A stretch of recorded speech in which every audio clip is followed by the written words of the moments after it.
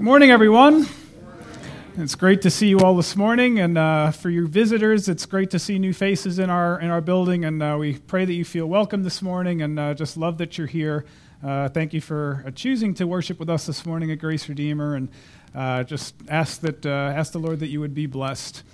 I would just like to take a minute to thank the entire music team and the sound and audio visual team. They've been working so hard to get this building to sound right, our sound both in the building and on Facebook, and really have been trying hard with that. And so I just want to thank you all for your work.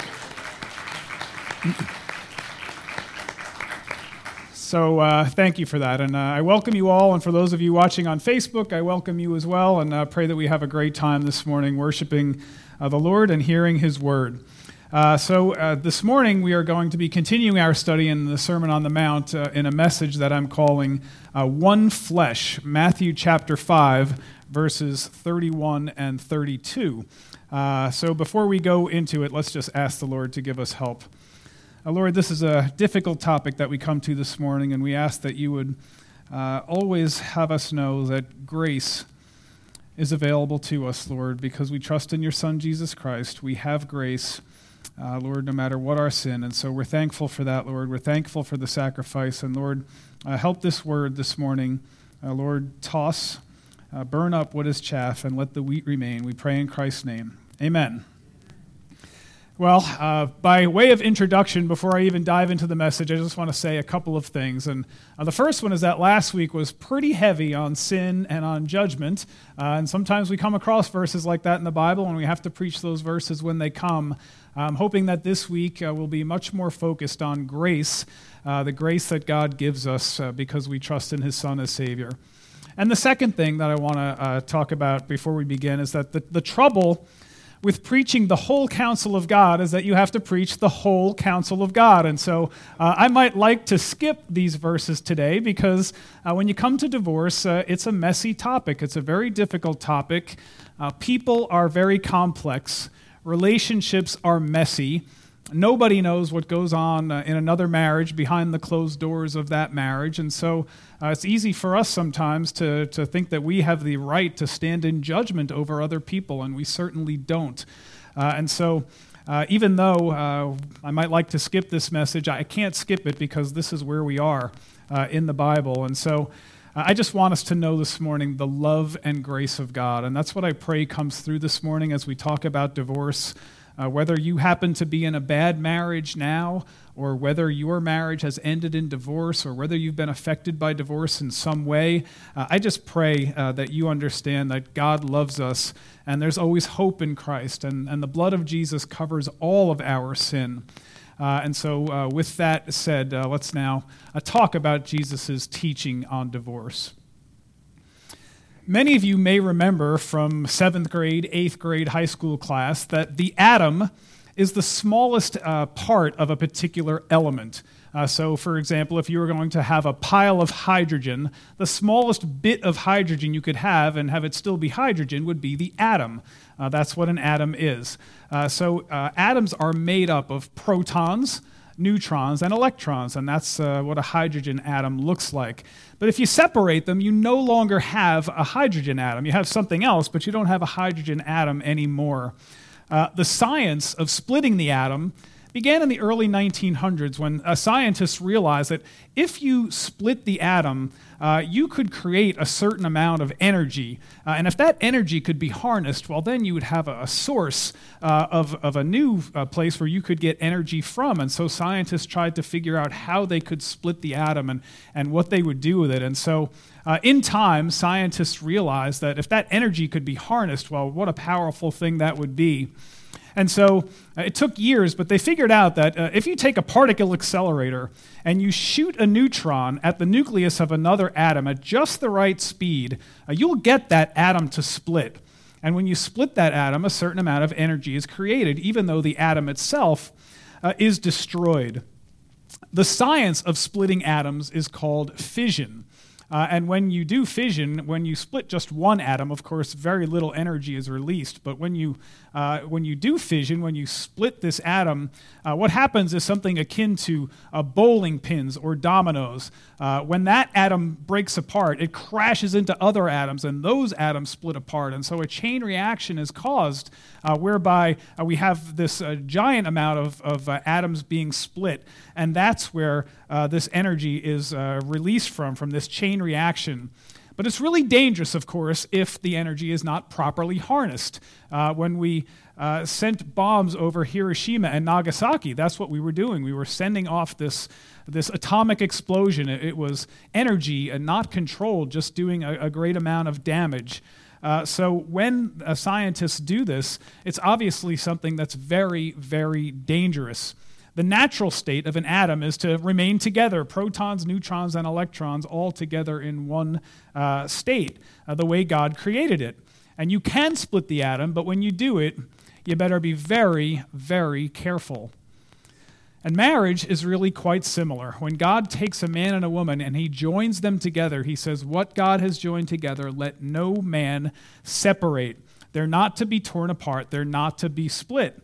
And that's God's intention for marriage. This is what he said in Genesis 2:24. "A man shall leave his father and his mother and be joined to his wife, and they shall become one flesh." So the general rule is that we keep couples together. We let no man separate. Now, there is an exception in our passage today, but we need to understand that Jesus' focus was on the rule, not on the exception. So like the atom should remain together, couples should remain together as well as husband and wife. The exception should be used with great caution and only as a last resort. So I want us to look at the passage again today. And then we'll take it under four headings. We'll look at it as under divorce in first century culture. And then we'll look at what the Pharisees taught about divorce. Then we'll talk about what Jesus taught about divorce. And then finally, we will finish with a look at God's heart. So Matthew chapter 5, 31 and 32, it was said, "Whoever sends his wife away, let him give her a certificate of divorce. But I say to you that everyone who divorces his wife, except for the reason of unchastity, makes her commit adultery, and whoever marries a divorced woman commits adultery." Well, let's talk for a minute about divorce in the first century. Many of you know that divorce, of course, is quite common in our day today. It's actually really runs rampant. If you look at statistics, 40 to 50% of all marriages end in divorce. And as hard as it is to believe, the rate for second marriages is even higher. So divorce is quite prevalent today in our culture. And in Texas, there are 7 legal valid reasons that you can get divorced, and this is what they are. They are abandonment, when one spouse leaves for at least a year without intending to return. Living apart from each other without any cohabitation for 3 years. Cruelty, when one spouse treats another cruelly to the extent that living together is no longer feasible. Confinement to a mental hospital. If one is confined to a mental hospital, that's grounds for divorce. If one commits or is convicted of a felony, that's grounds for divorce. Adultery, of course, and then insupportability, discord of personalities, so that there is no reasonable prospect of reconciliation. So obviously, it's not hard to get a divorce these days. When you look at these reasons, almost anything will qualify. This last one in particular, a discord of personalities so that there's no reasonable prospect of reconciliation. To me, that means you woke up in the morning and you didn't like what your wife said to you last night, and you're like, "I'm out of here, that's it." There's no reasonable prospect of reconciliation. And so when we look at our divorce laws, they're really so broad and so general that make it quite easy to get a divorce. And when we think about that, we think, boy, could it be any easier to get a divorce? And shockingly, in the first century, it was actually easier to get a divorce than it is to get a divorce even now in our day. Women were treated as property. They had virtually no rights whatsoever, and they were subject to the whims of a man oftentimes. And if they were divorced by their husband, they had virtually no means of support as a single woman. So Only men also in Jewish culture had the right to divorce. So women had no right to divorce. So a man could set aside his wife, but a woman could not do that to her husband. And so we see that the scales were not tilted at all in favor of women. So as we study our passage today, we need to understand that Jesus was correcting the attitudes that had developed in the first century that the Pharisees had and the teaching that they taught other people. And so Jesus was saying that divorce is not God's will or God's plan, and he was correcting the Pharisees' teaching on divorce and about women because the Pharisees held such a low view of women and such a low view of marriage that divorce really was like drive-through. You could get one so easily. So we have to understand that Jesus taught this about women because Jesus loves women, and he was encouraging that people don't get divorced. Jesus taught in a world that was not fazed at all by divorce. It was rather quite common, and it happened all the time. So I want us to understand this culture that Jesus was teaching, and just to understand how revolutionary and how countercultural Jesus' teaching was as he taught what he taught here in our passage for today. So we'll do that briefly by just looking at marriage in Greek culture, marriage in Roman culture, and then finally a marriage in Jewish culture. First century Greeks had a very low view of marriage. Women were expected never to leave the home, certainly not without the presence of their husband with them. They were not encouraged to have friends. On the other hand, men were expected to be outside the home. They were expected to have extramarital relationships. That was part of what it was to be a man in Greek society. Demosthenes, a Greek statesman, said this. He said, "We have courtesans," that's an escort, a mistress, or a prostitute, "for the sake of pleasure. We have concubines for the sake of daily cohabitation, and we have wives for the purpose of having legitimate children and a faithful guardian over our household affairs." Nice, right? I mean, that's a pretty low view of women and a pretty low view of marriage. The wealthy could afford to go to temple prostitutes, and that was actually encouraged. That was part of the pagan ritual of religion, that they would go and be with temple prostitutes. That was supposed to be a religious experience and part of their nightly pagan festivals. Mistresses had higher status than wives in Greek culture.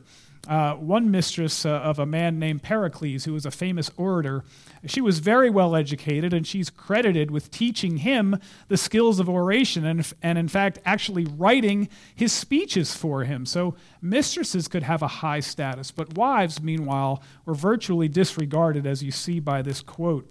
Greek law required no legal process to get rid of your wife other than to dismiss her in front of two other witnesses. That's it. Marriage over, just like that. Well, how about marriage in Roman culture? You know, the Romans had a fairly high view of marriage in the centuries leading up to the first century. The father was the head of the family. Marriage was highly regarded. The family was well esteemed. And in fact, there is no record even of any divorce in Rome before 234 BC. But what happened was when Rome conquered Greece militarily, they became the ruling power in that land. But what happened was that Greece actually conquered Rome culturally. And so the things that the Greeks believed and practiced tended to infiltrate and be adopted by Roman practice. And so the Romans, by the time of the first century, when Jesus came on the scene, divorce really had become just as rampant in Roman culture as it was in Greek culture. And one Roman quip went like this: "Marriage brings only two happy days, the day when the man first clasps to his wife's breast and the day when he lays her in the tomb." So again, not a high view of marriage, not a high view of women, obviously. So that's Greek culture, that's Roman culture. Well, how about Jewish culture? The Jews should have had the very highest view of marriage, right? Because God highly values marriage and God highly values women. We've already mentioned Genesis 2:24.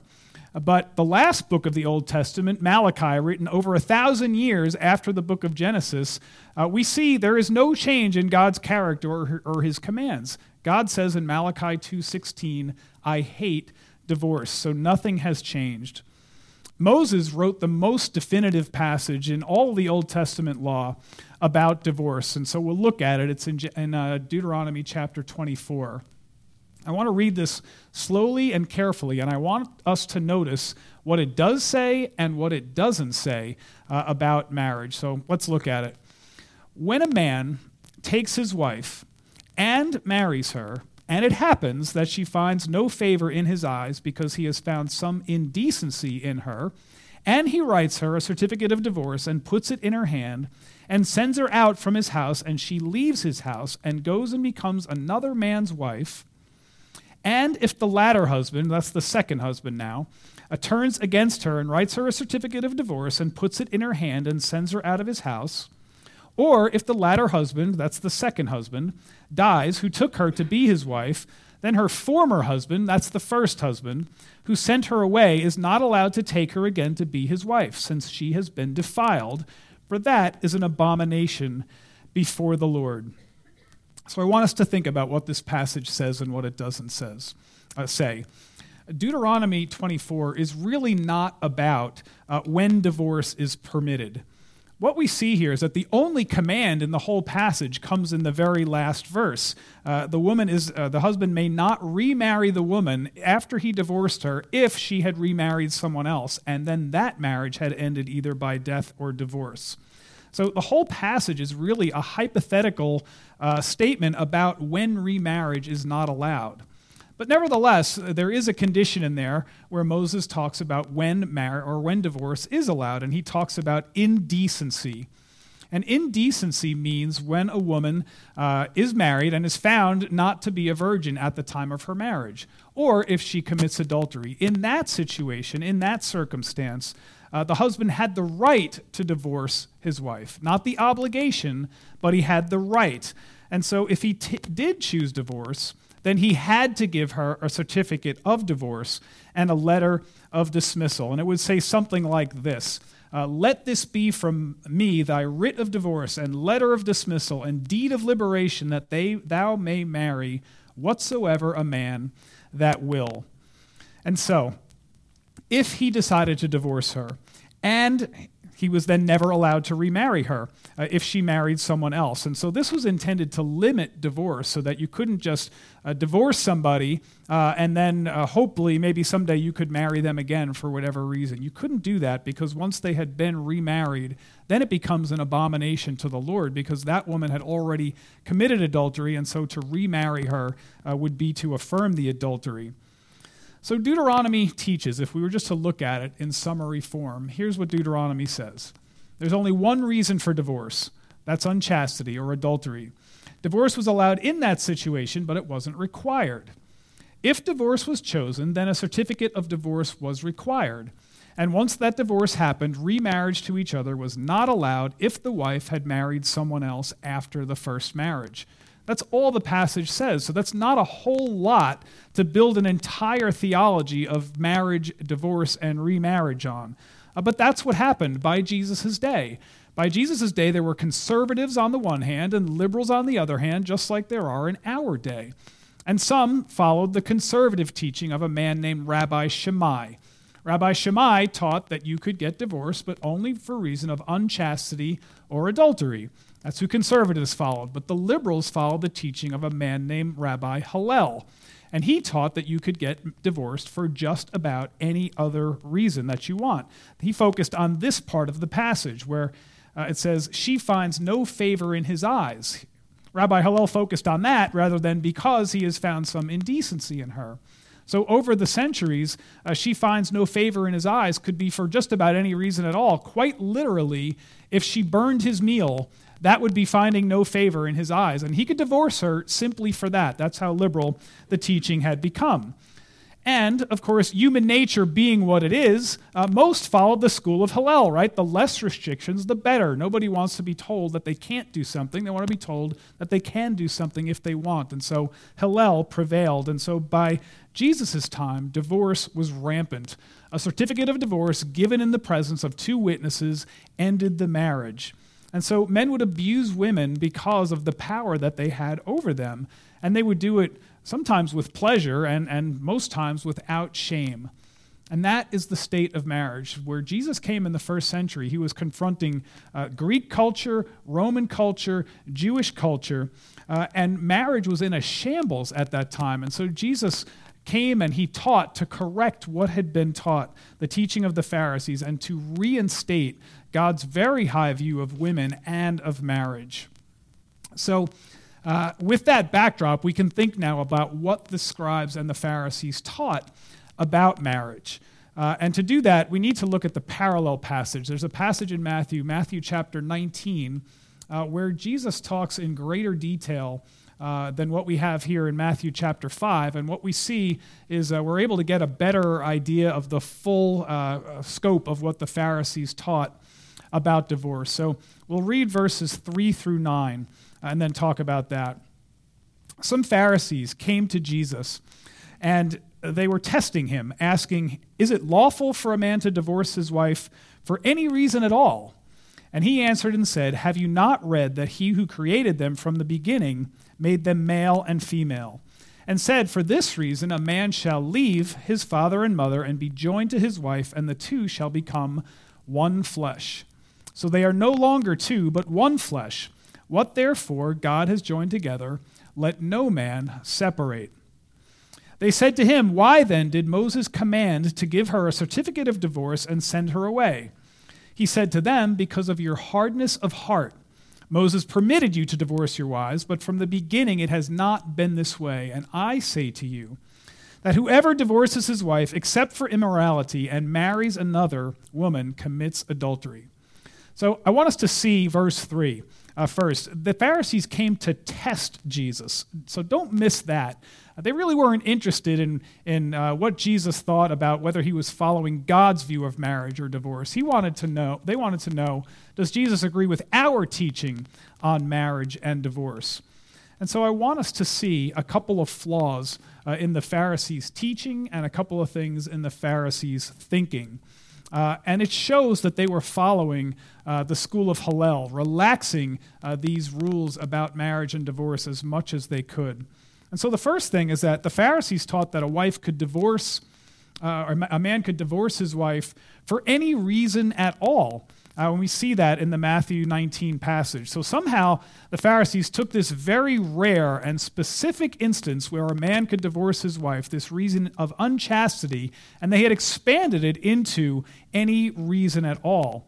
And then the second thing the Pharisees did was they turned a concession into a commandment. Moses said that a man could divorce his wife if he found unchastity, but he never commanded him to divorce his wife if there was unchastity. Rather, he would prefer that they stay together. But this was the teaching. So what is the thinking that gets them there? What are the flaws in their thinking that reveals why the teaching was incorrect? Well, the first thing is this. The Pharisees focused on the exception rather than focusing on the rule. They were trying to figure out how much can I get away with and still be deemed to be in compliance with the law. They were asking how much they could get away with rather than asking, what do I have to do to follow God's heart for marriage? Not to mention treating women like possessions, even though they too are image bearers of God. So they focused on the exception rather than the rule. And the second flaw in their teaching was that they focused on procedural formalities rather than focusing on the heart of God. So they did this by divorcing a woman for any reason at all. Whatever you decided that she no longer finds favor in my eyes, that's it, marriage over. But they made very, very sure to hand her a certificate of divorce following the strict letter of the law so that the law would not be violated. Here is your certificate of divorce. They did that every single time. And so what we see is that their thinking is skewed. Their thinking is off, just like we saw when we looked at murder and adultery. Jesus cares a whole lot less about following the strict letter of the law and being sure that she's got a certificate of divorce. He cares more about their hearts and do they want to stay together? Do they want to follow after God's pattern for marriage? So God cared about the certificate of divorce because that certificate of divorce protected women. But God cared a lot more that they actually stay married. Now, I want us to remember at this point that we have to look at this teaching on divorce in the entire context of the Sermon on the Mount, right? These two verses don't stand here in isolation. He was preaching them as part of this long Sermon on the Mount that he gave. And Jesus taught we are to be meek, we are to be merciful, we are to be peacemakers, we are to be agents of reconciliation, we're to reconcile with each other, we're to be salt and light in the world. And so we have to see these verses in that context. So along that line, there was a 4th century commentator called Chrysostom, and this is what he said. For he that is meek and a peacemaker and poor in spirit and merciful, how shall he cast out his wife? He that is used to reconciling with others, how shall he be at variance with her that is his own? And so we see in this comment the heart that God is after. So brothers and sisters, the question is not, how much can I get away with and still be in compliance with the law? That's the head condition that Jesus came to fix and to emphasize the heart condition that's required to be a true disciple of Christ. The right question is, what is the nature and character of God? And how do I follow after that? Well, the nature and character of God is the Trinity, right? God, Jesus, Holy Spirit, living forever in perfect unity, perfect harmony, never in conflict with each other. That's the goal. So along those lines, then, with that in mind, we can think about what Jesus taught. And we'll look at it in our passage and in Jesus' response to the Pharisees in Matthew chapter 19 to see. So our verse again, it was said, whoever sends his wife away, let him give her a certificate of divorce. But I say to you that everyone who divorces his wife, except for the reason of unchastity, makes her commit adultery. And whoever marries a divorced woman commits adultery. So verse 31 here is just a summary statement of what the Pharisees taught. Let him give her a certificate of divorce. So they were focused on the part of Deuteronomy that they cared about, giving her a certificate of divorce. But in verse 32, Jesus talks about the things that God cares about, that they stay together as much as possible. And the heart of God is that people not get divorced, because two people then become one flesh, and what God has joined together, let no man separate. Jesus protected women from divorce and from men who would very casually cast them out, because God is a God of relationship and love and unity and sacrifice, and that's what he wants from two people in marriage. And where the Pharisees were focused on the procedural requirements to make a divorce valid, Jesus says, no, it's the heart of marriage that I want from you. To be my follower, your heart should be one that stays focused on marriage. And where the Pharisees taught from Deuteronomy and made great use of this exception, Jesus took them all the way back to Genesis in the beginning, the Genesis chapter 2 verse, and taught what God has joined together, let no man separate. So the rule is we stay together. The principle is that we stay together. But Jesus did make an exception, as we see in these verses, and it's except for the reason of unchastity. Now, this is a very, very hard word to define. The Greek word is the Greek word porneia. And if you pick up various translations of the Bible, you'll see it translated various ways. It's translated as unchastity, immorality, sexual immorality, terrible sexual sin, fornication, in various different versions of the Bible. So it's a hard word to define.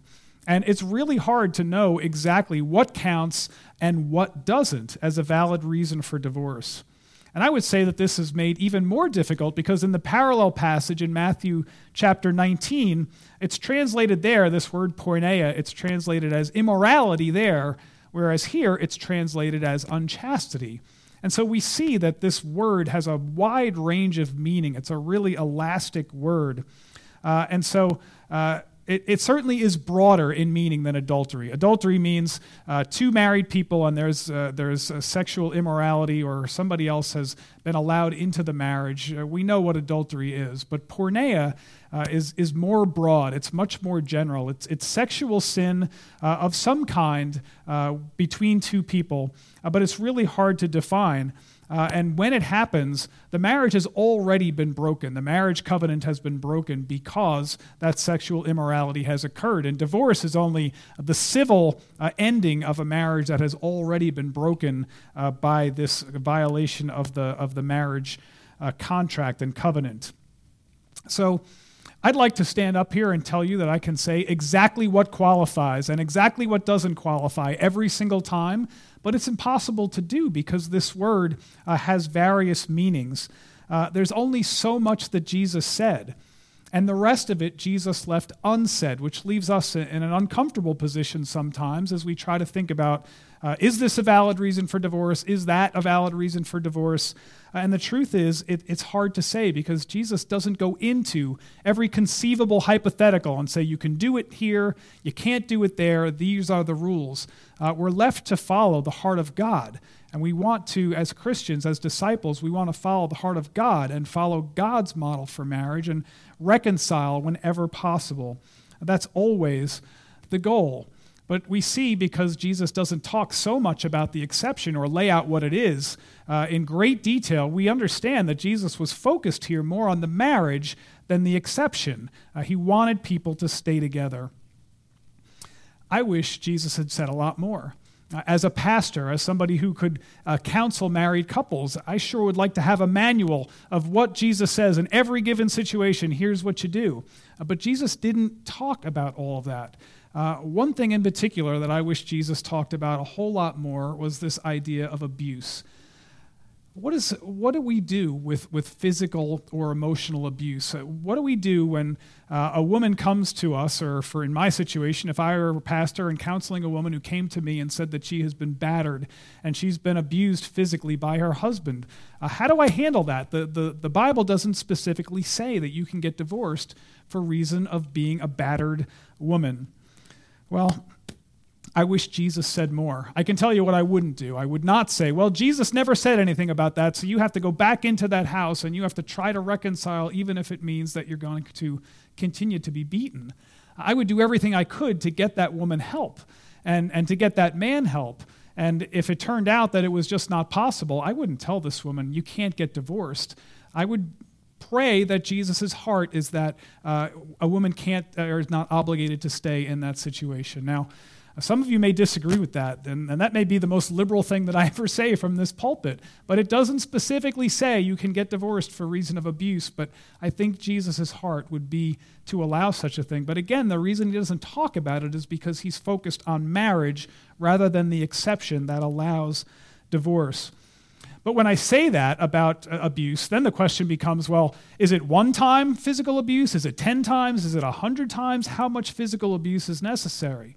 Or what about emotional abuse? What if he just yells at me and screams at me day and night? Am I allowed to get divorced then? And the truth is, I don't know. Jesus didn't say. I'd have to hear it on a case-by-case basis. And I think that is to be our attitude. Jesus is always focusing on the marriage rather than trying to figure a way out of the marriage, because that's the heart of God. And our relationship with God and our relationship with others, the goal is always reconciliation. I wish that Jesus would have said more, but he only said what he said, and we're left with what he said. His focus was on marriage, but in very limited situations, he allows a concession against the general rule. Well, as we look at Matthew chapter 19, look at that particular section, verses 7 and 8, this is what he said to the Pharisees. They said to him, "Why then did Moses command to give her a certificate of divorce and send her away?" But he said to them, "Because of your hardness of heart, Moses permitted you to divorce your wives, but from the beginning it has not been that way." And so Moses allowed divorce as a concession in certain circumstances because of the sinfulness of man and to protect women from the whims of her husband, knowing that man is sinful and man will send a woman out of his house. But we have to understand that that was never God's design, this concession. God's design is Genesis 2:24. What God has joined together, let no man separate. They are one flesh. So God didn't endorse divorce, but knowing that men are sinful, he allowed a concession for the weak and the helpless. Now I want us to think about, you may have heard in your journey that Jesus, maybe he didn't do a whole lot for women, right? Have you ever heard that said before? Jesus came into a world, a male-dominated society, and he chose 12 disciples, all of whom were male. So where's the equality? Where's the justice? Where are the rights for women? Well, I hope that having talked about marriage as much as we have this morning already and about how it was in first century Israel, in Greek culture, in Roman culture, in Jewish culture, I hope you see how countercultural Jesus' teaching was. And I hope you see that Jesus did a whole lot for women by this teaching. He protected women, and he reminded men of God's original plan for what marriage is supposed to look like. And God attached consequences when they were wrongfully divorced. A divorce stigmatized a man who wrongfully divorced his wife, as we see in Matthew 19:9. I say to you, whoever divorces his wife except for immorality and marries another woman commits adultery. So we see there that the man is an adulterer if he divorces his wife and marries another woman. And then if we look back at our passage, 5:32, everyone who divorces his wife except for the reason of unchastity makes her commit adultery. And whoever marries a divorced woman, he commits adultery. And so we see that there is tons of collateral damage when there is improper divorce. Everybody becomes an adulterer. Everyone gets hurt. So why does God have such a heart for marriage? Why is it that God upholds this institution of marriage so strongly? I want us to talk about the gift of marriage, and I want us to see that there are many benefits that God intended for marriage. There are these personal benefits, right? God said in Genesis, it is not good for man to be alone. So we see that God had in mind companionship for man. He wanted a man to be with a woman so that they could share life's experiences together, to go through life together, to experience the pain of life together and help each other through it, and to experience God's blessings together. It's a blessing to have a companion to do that with. And included here, of course, is the gift of sex, which is a gift that God gave to married couples. And it's a beautiful and a wonderful and amazing thing between married couples. It's an amazing physical gift, but it's also an incredible intimate gift as God shows how two people actually become one flesh, sharing this intimacy that God had in mind when he said, the two shall become one flesh. So there are personal benefits to a marriage. There are also social benefits to a marriage. The family is produced through marriage, and family is the backbone of any thriving society. And one of the problems that we're seeing in our country today is the disintegration, the destruction of the family and family values nowhere near what they were a generation or two ago. And when the family disintegrates, society disintegrates around it because society, or marriage and the family, has always been the backbone of society. And so society was always to be organized around the family unit. So those are the social benefits of marriage. But there's also this idea that marriage represents the relationship between Jesus and us, his church. And so the only ones who ever enjoyed unbroken fellowship with God were Adam and Eve, right, in the Garden of Eden. But when they sinned, that fellowship was broken and sin entered into the world. And so they were cast out of the garden, and we have been living in sin ever since. And Jesus came, and thank God that he did, because he offered us grace. And now because of his grace, and because he died on the cross for our sins so that we might live, we can have fellowship with him again. It's not perfect fellowship like Adam and Eve had, because our lives and our hearts are tainted by sin. But it's still a glorious relationship. And the sacrifice that Jesus made to allow us to have this relationship with him is an example of the sacrificial love that we are supposed to show each other in our marital relationships. So we ask ourselves, how does our righteousness exceed the righteousness of the scribes and Pharisees in marriage? Let's be honest. Marriage is not always easy, right? You put two sinful people, two selfish people, and you put them together, and it's not always going to be peaches and cream, right? Sometimes you're going to have conflict.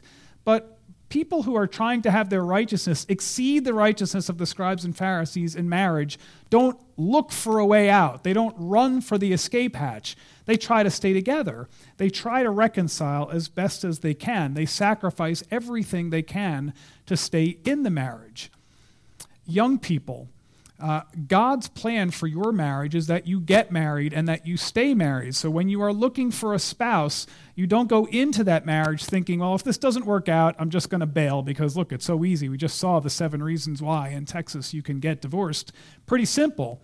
You have to go into marriage without the thought that there is an escape hatch. You have to figure out how to work through your problems. And so the best way to do that is to marry a Christian because you're going to share a biblical worldview, and hopefully you can work through biblical reconciliation when you have disagreements. If you marry a non-Christian with a different worldview than you have, it's very difficult to work through these problems.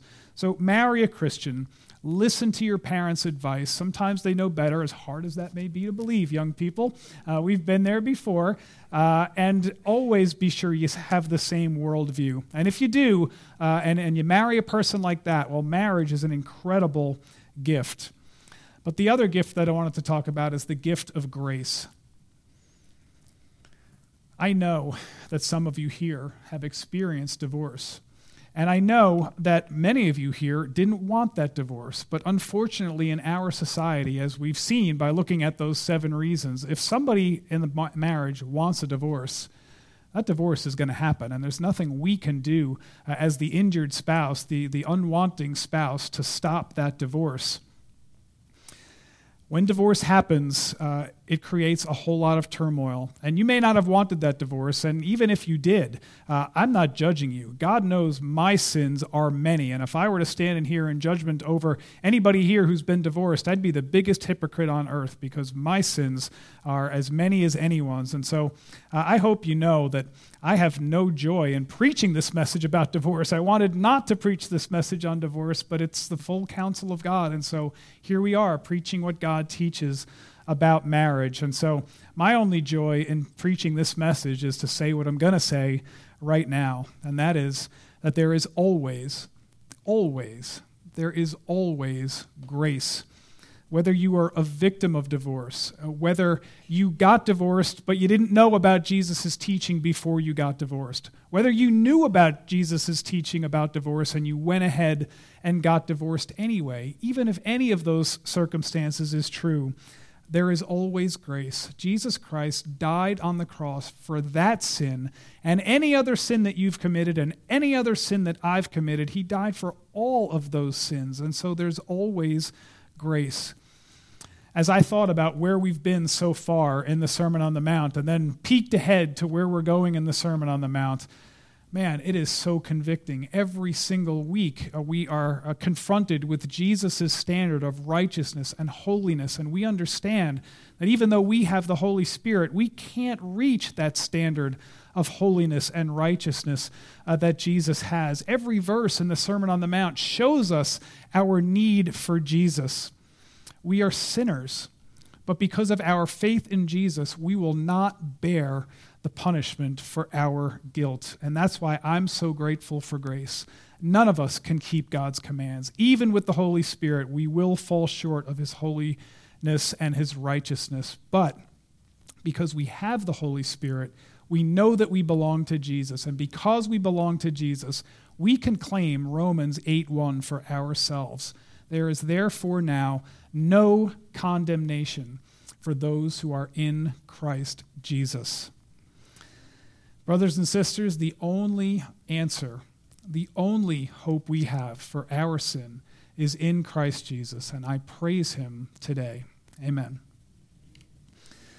Lord God, that's a difficult message to teach on divorce. Lord, there is so much collateral damage because of divorce in our society.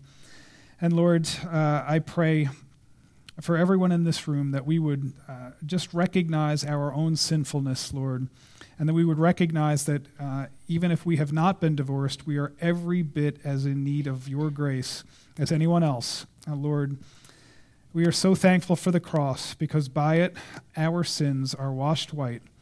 And Lord, we know that we will spend eternity with you. because your Son died on the cross for our sins and rose from the dead. We thank you for these things, Lord, in Christ's name. Amen.